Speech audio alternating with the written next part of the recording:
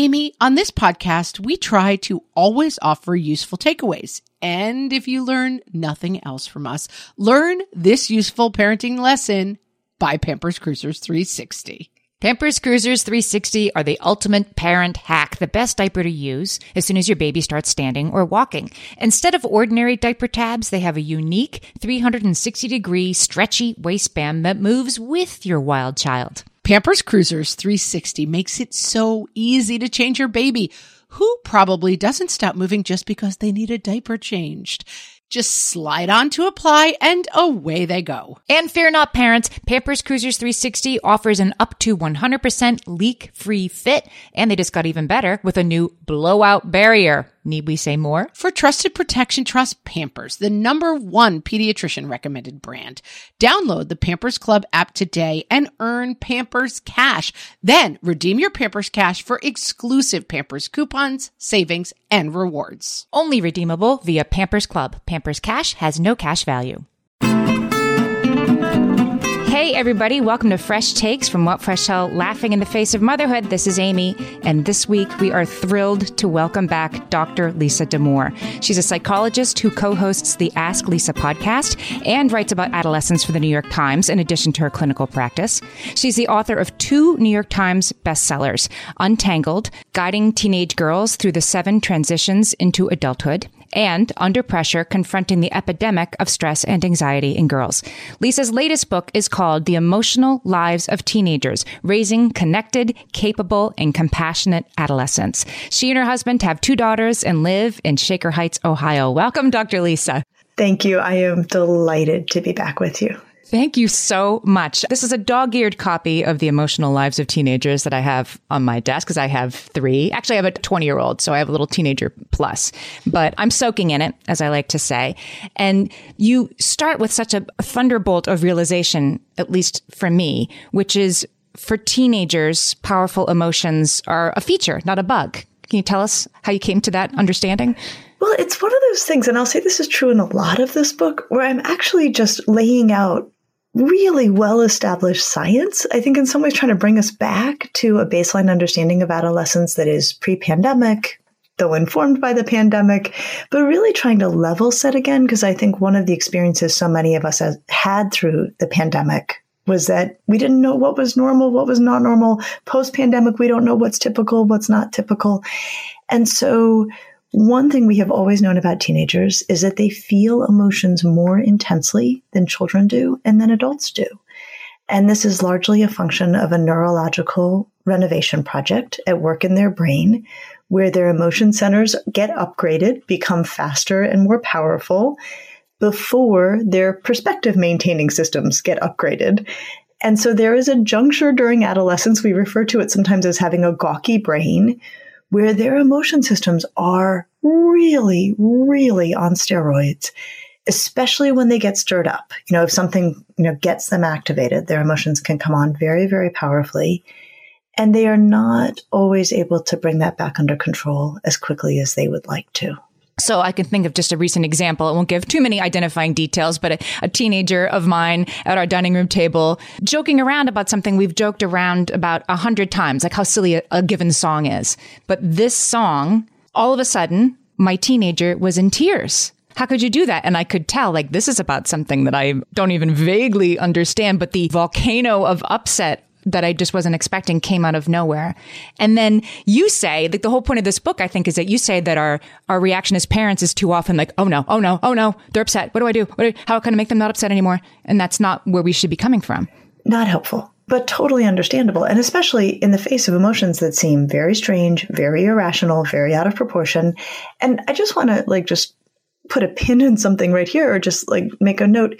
It also often freaks out the kid, right? The kid who is sitting there is I don't know why I am crying. Right. Part of me is obviously weeping, and another part of me is what is this about, right? So I think part of how we stay connected to our teenagers is to really appreciate that it can feel very unsettling and strange to us, and we're not the only ones who are sometimes having that reaction to their very powerful emotions. But it does raise a question of what should we do when we're faced with their powerful emotions.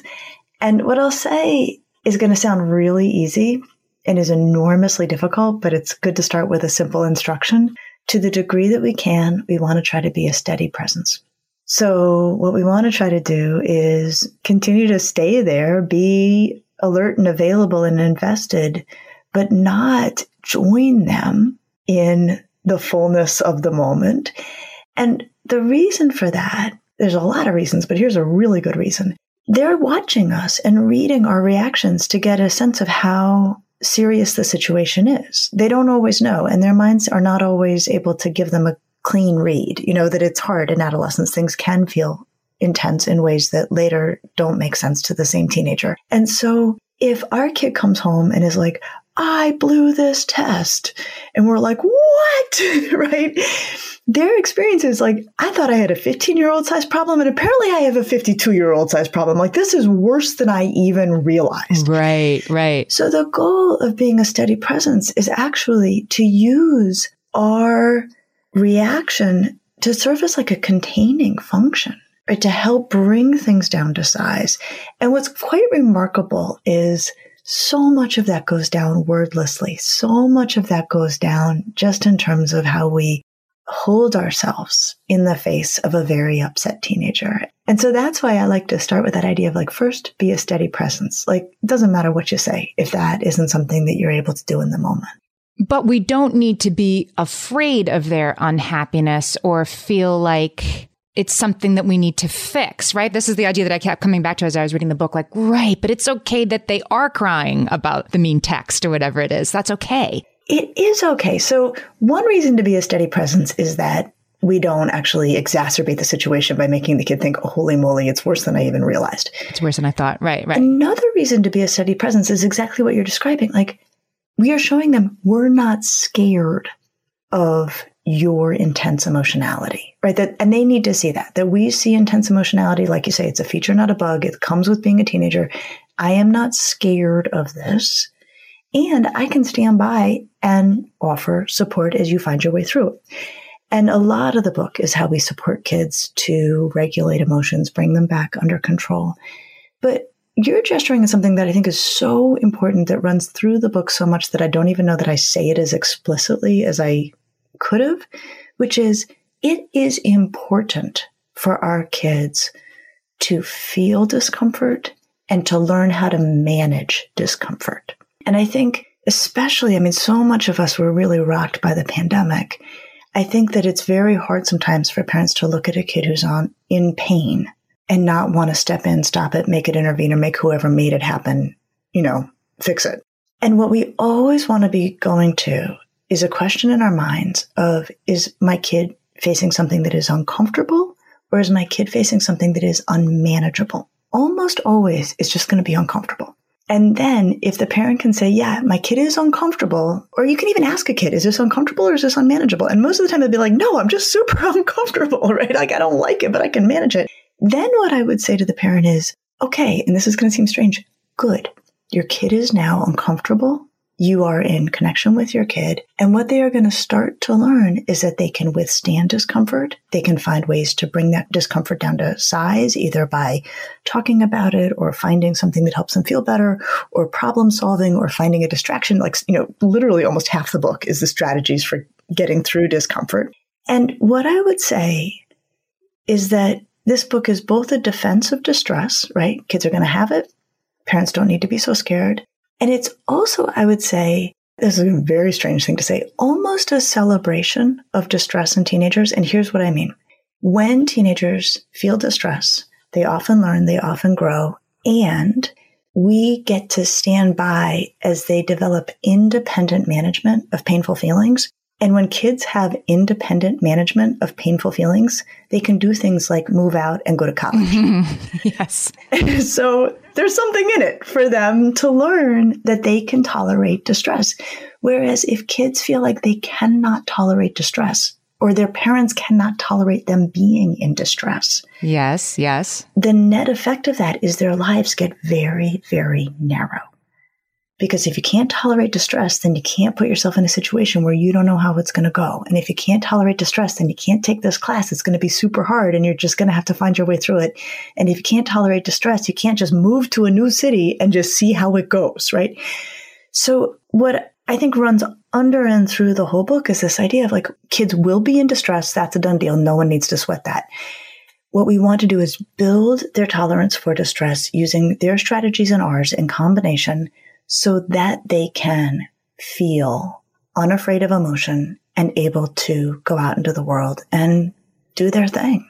Amazing. We're talking to Dr. Lisa Damour. She's the author of the new book, The Emotional Lives of Teenagers, and we'll be right back. Margaret, exciting news. I am about to have a new baby nephew, and believe it or not, this will be my 13th nephew. Amy, you're ready to give up your amateur status. You're a pro aunt at this point. Our family has seen a lot of babies, and as soon as they start standing or walking, I send them all a whole lot of Pampers Cruisers 360. Pampers Cruisers 360 don't have ordinary diaper tabs. Instead, they have a unique 360-degree stretchy waistband that moves with your newly mobile little one. Pampers Cruisers 360 offer a gap-free fit that is up to 100% leak-proof. Crucial once your baby is quite literally up and at 'em. And that gap-free fit helps prevent your baby from taking off their diaper, a habit you do not want them to get into. You can say that again. And Pampers Cruisers 360 just got even better with a new blowout barrier. Need we even elaborate on the need for that, friends? For trusted protection, trust Pampers, the #1 pediatrician recommended brand. Download the Pampers Club app today and earn Pampers Cash. Then redeem your Pampers Cash for exclusive Pampers coupon savings and rewards. Only redeemable via Pampers Club. Pampers Cash has no cash value. Hello, Hellions. You know we listen to a lot of podcasts that aren't our own, and today we want to tell you about a podcast that really speaks to us and will speak to any parent of a child with special education needs. The podcast is called Understood Explains. This season of the show is hosted by teacher and special education expert Juliana Urtubey, and it's all about how to navigate individual education plans, also known as IEPs.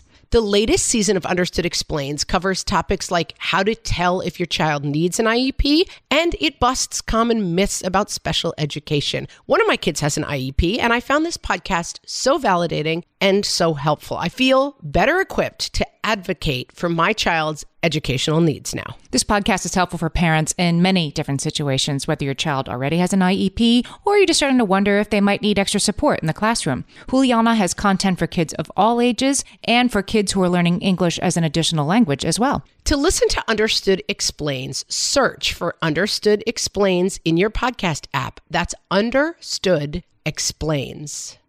So, Dr. Lisa, I wanted to talk about the pandemic for a second. I think, largely, that was weird. It's in the rearview mirror. I just saw a panel of teenagers yesterday be asked how the pandemic was affecting their ability to socialize. And it was funny because this was in 2023 and they were sort of like, it was last year. Like they've moved on.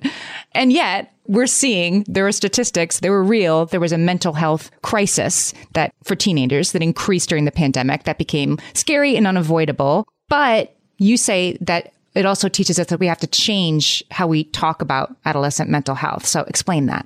So there's a lot in what you just said. First of all, I think for a lot of kids, they're like, yeah, it's over, whatever, I'm fine. And I think that's true. I think for a lot of kids, that's really true. And I think there's things that I know really can make that true. One is a lot of kids, but certainly not every kid, had a lot of support and buffering through the pandemic that made a huge difference, where their, people around them did a great job of getting them through a very hard time. And that means that people around them had the resources, whether internal or external, to do a great job. And so I think there are kids, and I would count my kids among them, where, they got lucky. We are set up in a way that we could protect them and get them through. And so for kids in that situation, you do see a lot of good outcomes. And then, of course, the flip of it is there are a lot of kids who were just horribly exposed in a million ways, and they are very much still feeling the effects of the pandemic. The other thing that you're also observing, right? Like I've always said, teenage years are like dog years. Like a year for them is like 7 years in our lives. And so they're like,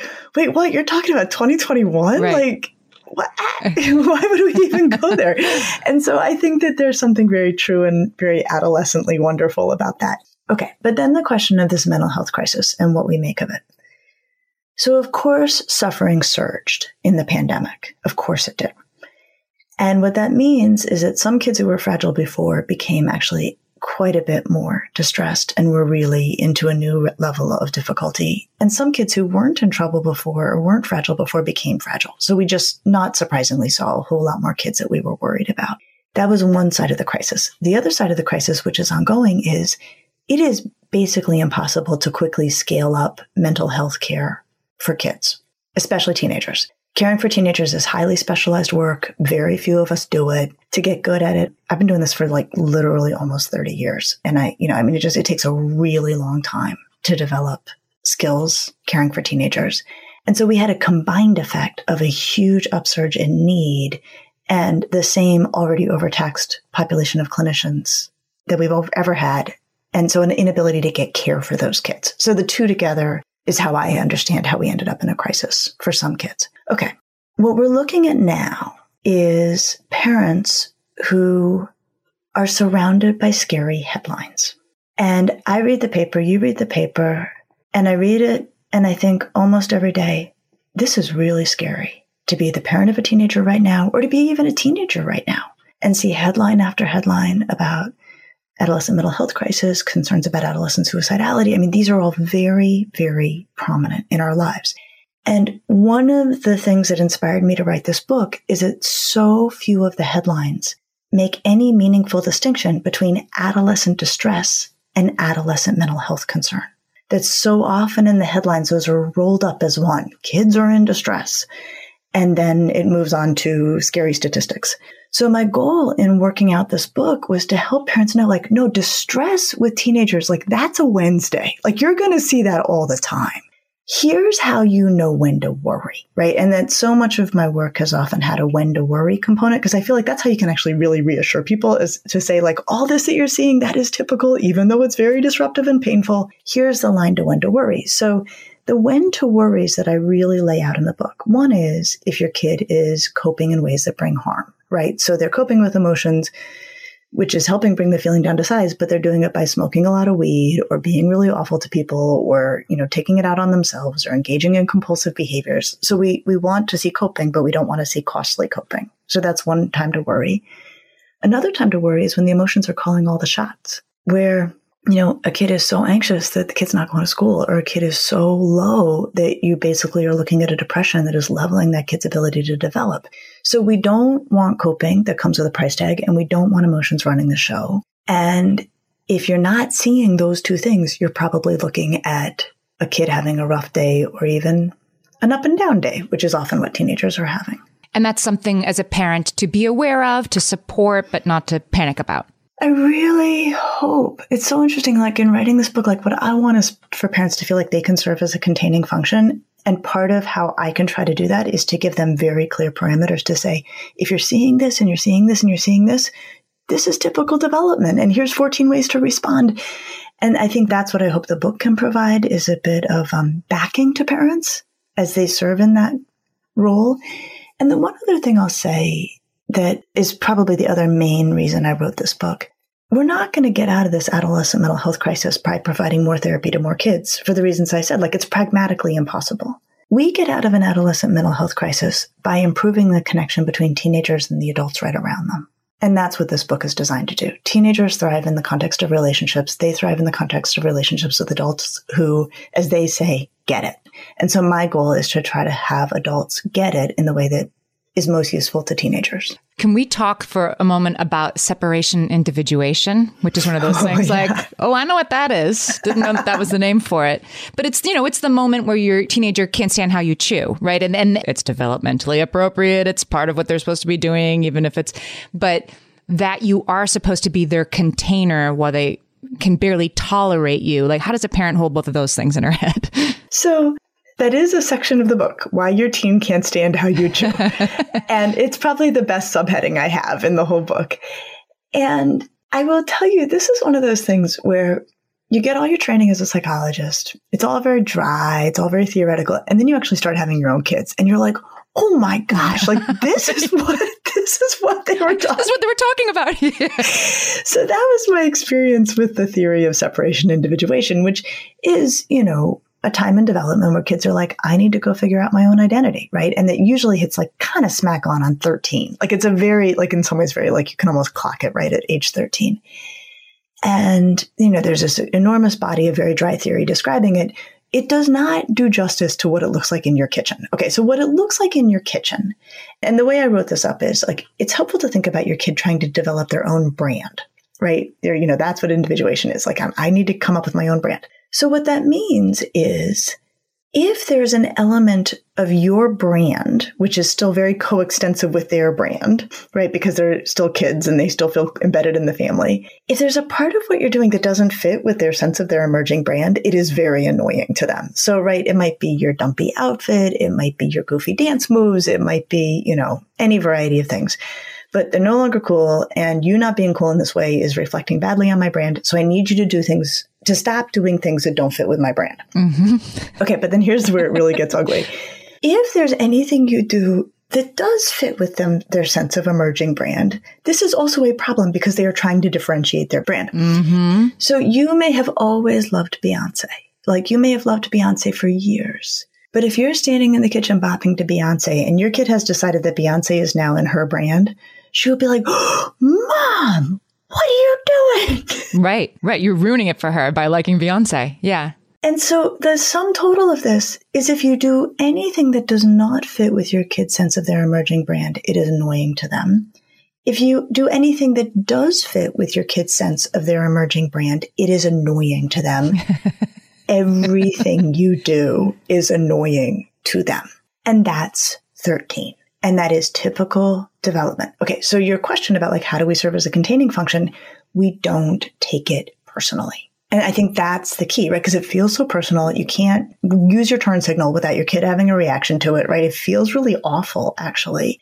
And so the way that we serve as a containing function is we go, oh, here we are. This is happening in the homes of 13-year-olds everywhere. And then, what I recommend is you can lay down some parameters. You can say, look, here's how you can interact with me. You can be friendly. That's my favorite. You can be polite, or you can tell me you need some space. But those are the options. And what's really cool is usually around 14 or 15, as kids get into high school and they get into their activities and their interests, their brand consolidates. They don't feel like they need to defend it so fiercely. Your brand becomes your problem. And they become much more tolerant of our dumpy outfits or our quirky habits. So it's short-lived and easier to get through if you don't make it a personal thing. We're talking to Dr. Lisa Damour, author of The Emotional Lives of Teenagers. We'll be right back. Margaret, I've been at the research again, looking into metabolic health and, more importantly, metabolic flexibility, which turns out is the key to improved energy levels, better sleep, better fitness, all the things. And I found out about all this because we got a chance to try Lumen, the first handheld device that helps you manage your metabolic health. Lumen works when you breathe into it. If you do that first thing in the morning or after a workout, Lumen measures your metabolism by measuring the amount of carbon dioxide in your breath. It's science, people. That lets you see exactly what's going on in your body in real time. Then you use Lumen's app to get tailored guidance to improve your sleep, your nutrition, even stress management. If you're interested in figuring out the effects of different sorts of foods on your body, Lumen is a really cool way to see what's actually happening as your body burns different fuel sources. If you want to take the next step in improving your health, go to lumen.me and use FRESH to get $100 off your Lumen. That is LUMEN.ME. Lumen.me, and use the code FRESH at checkout for $100 off. Thank you, Lumen, for sponsoring this episode. Amy, you know me well enough to know that my daily power breakfast is toast with peanut butter on top. Toast with peanut butter. It's also, by the way, one of my favorite power breakfasts. So we agree on that thing. We were recently together and we shared some toast with peanut butter. And I'm going to tell you, we used Hero bread. It adds even more protein and fiber to that combo without adding any more sugar. Hero bread has remade the carby, empty-calorie bread products into versions that include no net carbs, 0 gram sugar, and fewer calories, plus more protein and fiber, while still being super fluffy and delicious. I was not sure that that particular combination was going to be possible, but Hero Bread has figured it out. Yeah, this is one I'm glad they let us try. It's like, it really tastes good. I've been trying to add more protein to my diet, and I would have thought that a hamburger rolls was not the place to do that, Amy. But all of Hero Bread's products, from rolls to tortillas to croissants, we please, offer protein and fiber, 0 to 1 grams of net carbs, and 0 grams of sugar. Start your Hero Bread bundle on their website and get 10% off your order. Go to hero.co and use the code motherhood at checkout. I like this bread, people. It's HERO.co and code motherhood for 10% off your order of Hero Bread. Okay, we like to say in part 3, it's time for solutions on our show. So this book, as you said, is full of try this, do this, instead of just like, here's a big problem. Teenagers are impossible and might have a mental health crisis. Good luck, everyone. It's not that at all. This book will make you feel much better about the teenager in your home. Let's go through some of the strategies that you lay out on this book. What are some of the ways that parents can make things better when their kids are feeling distressed? Well, that's what we want to do, right? Our kids are in distress and we're like, make it stop. Like, I want it to stop. Both because I love my kid. And then let's be honest, also because like this is very taxing for me personally. And it's 9:00 and I'm trying to go watch Formula One and I want this to stop, right? I mean, like, I live in that space too. And so I think it's helpful to voice it. There's a lot of reasons why we want our kids to feel better. And, you know, it's not all entirely altruistic. And I have no problem with that. Like, we love our kids and we can't be, it's hard for us to feel good if they don't feel good. Right. It's a more peaceful home, right? We all want a more peaceful home. And if one kid is being very dysregulated, then it's disrupting everybody. Everybody, right? Okay. So what I hope is new and fresh and useful in this book is the introduction of how we think about emotion regulation in psychology, which is, so emotion regulation is our very boring term for the most important idea, which is you don't get rid of feelings. You just help bring them down to size. You process your way through them. The way we think about it in psychology is actually as having 2 different categories of activity that we can turn to. One category is managing emotions, regulating emotions by expressing them. But on equal footing, we also put managing emotions by bringing them back under control. And I imagine readers will be a bit surprised to see that I've put that second one on equal footing, and I'll tell you why. The story that always comes to mind in this, so when I was hugely pregnant with my older daughter, so she's now 19, so this was like 20 years ago. First kid, I was wrapping up a meeting with a senior colleague, and she knew I wouldn't see her till after I had my baby. And so at the end of the meeting, she goes, do you want me to tell you how psychologists mess up their kids? I was like, yes, because I've seen a couple decades, yes. I've seen this. And she said, they talk about feelings too much. Oh. And as soon as she said it, like you can picture it, right? You know, that they're standing over the child and, oh, you're having a big feeling. Let's talk about the feeling, whatever. And what she said is, you know, there comes a point where it's helpful to say, all right, you've been upset for a while. Like, what's going to help you feel better? And what I would say is that in the intervening 20 years, like the whole culture has moved towards expression or being the bad psychologist parent as the way to manage all feelings, right? Talking about it, talking about it, talking about it. Talking about it has its place. It is one of many options. It's not necessarily the best option. Okay, so getting to solutions. When your kid is standing in front of you upset, Chapter 4 and Chapter 5 each have, I think, like a dozen options for what you can do in that moment. Chapter 4 is if they want to express, supporting expression. If your kid wants to talk, helping them talk about their feelings. If your kid wants to go bang on drums and get feelings out that way, this is how you can feel really good about that as a form of expression, right? It's basically no cost. If your kid does not want to express feelings, that is okay. And I think this is a really hard place for us to be in the culture right now, where I think the default assumption is if my kid is upset, the best and perhaps only solution is for my kid to tell me what's wrong so I can be helpful. That is not true. If your kid does not want to talk about feelings, that is okay. You have an entire other chapter of options for how that feeling can be regulated in really healthy ways. So they might just want comforts that they seek out themselves. They might want distractions that can help bring feelings down to size. You know, so long as they're not used too much, they're great. They might want to engage in problem solving. They might take your help in shifting perspective. They might take your help in changing how they're thinking about the whole thing. They might be open to breathing as a way to bring feelings under control. They might need a lot more sleep than they're getting. But I really aimed in this book to teach parents how to fish is sort of what I was hoping for.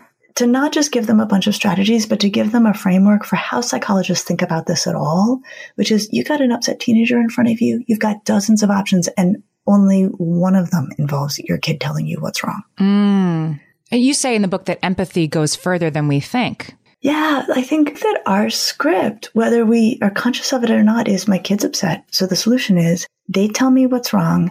I drop some fabulous wisdom on them, fixed, right? Right. Okay. Occasionally it goes down that way, but like in real life, we know that actually very rarely happens with teenagers. What we can say is often what can happen if a kid is in the mood to talk is they tell you what's going on and you say, oh man, that really stinks. And they say, yes, thank you. And they got everything they needed. So that's part of how we use expression to regulate feelings, bring them under control. Problem solving can have its place, but you got to go to that very carefully and systematically. And I lay that out pretty specifically in the book. Can you talk about how to discern if you have a teenager who's very dysregulated, lots of temper tantrums and like, well, this is a teenager, this is how they are, but the family is maybe starting to walk on eggshells around this adolescent and it's starting to sort of run the house. The fear of setting this kid off is running the house and it's probably going to happen anyway. How do you know, what was the term you used before? Like when to worry, when to change things? When does that come into play? Well, so that's interesting. So that borders up against grounds for concern because one of the times we worry is when kids are coping in ways that cause harm, right? So if they're coping by being like kind of like hair trigger pill in the house, right? And discharging angry feelings does give you some relief. But if people feel like it's starting to tear at the fabric of family life, like that's cost, right? And we don't want to cost. But what I would say, and I have a whole section on this in the book, is the first question I would ask clinically is, talk to me about this kid's sleep and if this kid is getting enough sleep. And one of the things that we need to put on billboards and banners everywhere is that teenagers are actually supposed to be getting 9 hours of sleep a night. Very few of them are getting anywhere near that. Some of them are getting severely below that. And it's hard in a way to write and talk about sleep because everybody's like, yeah, we know. Like, you know, it's sort of boring. It's sort of well established. But clinically, I can't even evaluate someone who is sleep deprived. Sleep deprivation looks like out of control anxiety. Sleep deprivation can look like depression. And so when I'm doing an intake and I'm trying to get to the bottom of what I'm looking at diagnostically, I will almost always first assess how much sleep the kid is getting. And if they tell me they're pushing 6 or 7 hours a night, all of my energies will go toward figuring out what's getting in the way of that kid's sleep and getting those barriers out of the way, getting that kid a couple weeks of sleep, and then returning to the diagnostic questions. And so that would be clinically how I would walk up to a question like that. That is such good insight. And the hypothetical teenager, are they like, yeah, you're right, I do need more sleep? I would imagine that a teenager would be like, well, I have too much homework. And then I talk to my girlfriend at 11 because that's when I can talk to my girlfriend. And then they talk until like their battery's dying on their phone, that there would be resistance to, I can't get more sleep, even if they really can. Or are they reflective that that probably is something they need to change? I think you have to do sort of a 1-2 ninja move to make it work, right? So I think the first thing you say is like, look, you're getting 6 or 7 hours of sleep a night. Like, walk me through your day. Like, talk to me like where your time's going. And I think it really is helpful to honor exactly what you're describing. They're like, I got 3 APs and I'm on the soccer team. And, you know, that to really have them tell you a day. What is interesting in my experience is often kids will then start to discover time in their day that could be used in a different way or could be used more efficiently. But I have absolutely cared for kids where they are using every minute as well as they possibly can. And they are still held together with Scotch tape because they are so tired. And I will say to them, we got to figure out a temporary solution. Is there something that can come off your plate just to do an experiment? So I'll engage them in the experiment. Like, you know, it's very hard for me to assess what's going on with you because you are so tired. And I will say to them, sleep is the glue that holds human beings together. What I'm looking at, I could be looking at just because you're tired. So then let's figure out a solution, even to see if a couple weeks where you sleep decently helps you feel better. Teenagers are receptive to this because one thing that I remember early in my training that I didn't believe when it was said to me, and I have come to believe it to be very true. One of my senior supervisors said, you need to work with the assumption that all teenagers secretly worry that they're crazy. And I was like, oh, come on. Like, how can that be true? But I think as they move into adolescence and their feelings become so powerful and they have that moment of thinking like, why am I crying about a dumb old song that didn't make me cry when I was 11, there is that underlying question. And so in my clinical office, by the time they're sitting with a psychologist, like they are not feeling less worried about being crazy. So in my clinical office, when I say, look, like what we're looking at could be sleep deprivation alone. Oh, they often receive that as like, okay, thank you. You're not pathologizing me. And you're also not accusing me of anything like you're working with me to try to sort this out. So I think the thing about teenagers is not only do they deserve to be treated with the dignity that we treat everyone else, they very rarely are treated with the dignity that we treat everyone else. And so if you happen to be an adult who does that, you get like way more credit than you probably should. Oh gosh, this episode, I will be saving this and listening to this over and over again. Dr. Lisa Damour is the author of 3 books, including her brand new one, The Emotional Lives of Teenagers, Raising Connected, Capable, and Compassionate Adolescents. Dr. Lisa, tell us all the places that our listeners can find you. So you mentioned my podcast with my fabulous co-host, Rena Ninan, Ask Lisa, The Psychology of Parenting. And we just take a parenting question every week and we unpack it in 30 minutes and send people on their way, hopefully with some insight. And then I have a website, drlisadamour.com, which has all of my resources, articles, podcasts, and TV work, all organized into categories, downloadable bookmarks. And then I put up all sorts of content on social media. So I'm on Instagram, Facebook, and Twitter.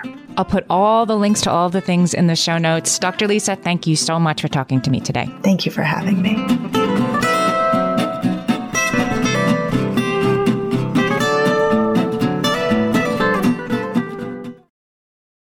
No one told us the truth about parenthood. Why? This is the podcast everyone needed before they had kids, because now that those little ones are here, there is a lot to unpack.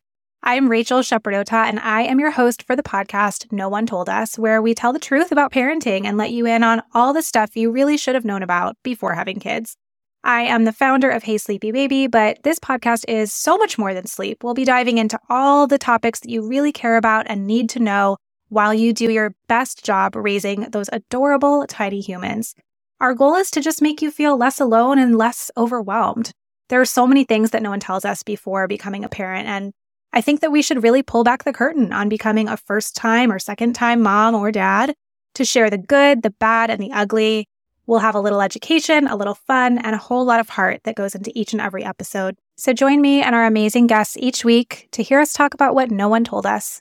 When it comes to raising kids, there's so much to consider. Things like, what do we feed them? When do we feed them? How do they sleep? What does it look like to raise kind kids? How does their nervous system work? How do I keep myself calm? What are my triggers? There's so much that comes into play, and we are distilling all of that information for you at Voices of Your Village podcast, where we bring experts in the field of early childhood and education and psychology and across the board so that you don't have to comb the internet for information. You get to show up and hang out and have shame-free, judgment-free conversations and insights into what it looks like to raise kind, empathetic, emotionally intelligent humans. I'm Alyssa Blask Campbell. I have a master's degree in early childhood education. I'm a mom of 2, and I am walking this journey right alongside you doing this work. Come hang out with me at Voices of Your Village, and we can dive into real conversations with actionable tips.